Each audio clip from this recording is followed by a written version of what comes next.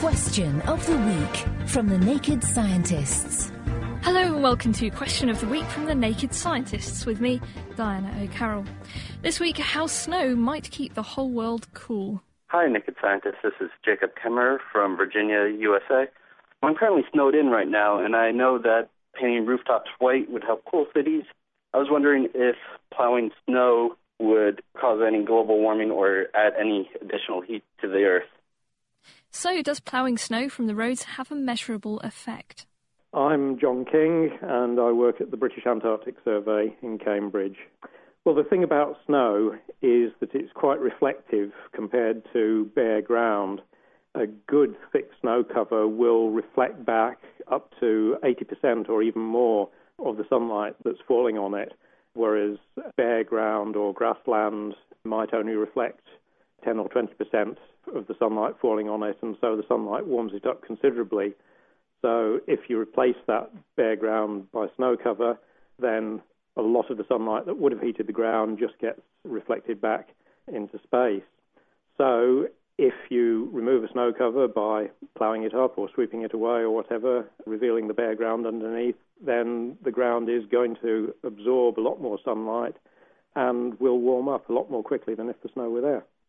We are having an effect on the reflectivity, the albedo of the planet by changing land use, for instance, cutting down forests and replacing them with grasslands, but that generally has the opposite effect, that forests absorb quite a lot of sunlight, grassland is less reflective.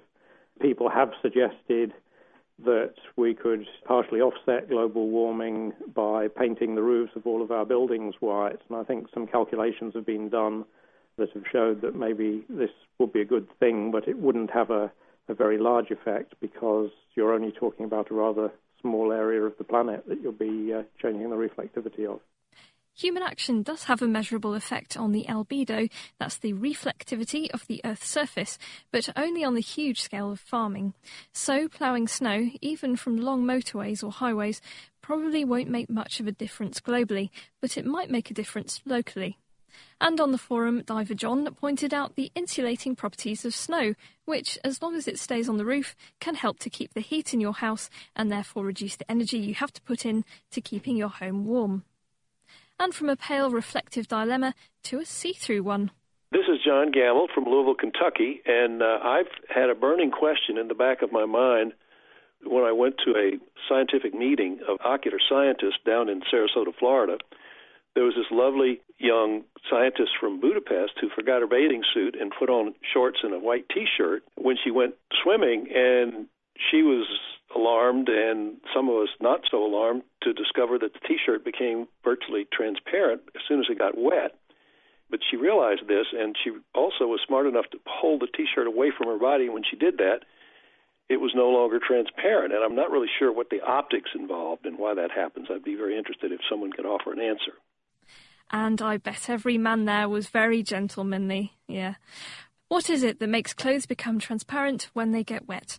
Answers on our forum at thenakedscientist.com/forum.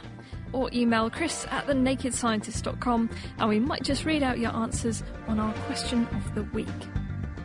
Question of the Week is part of the Naked Scientists podcast and supported by the EPSRC, the Wellcome Trust and UK Fast. Look us up online at nakedscientists.com.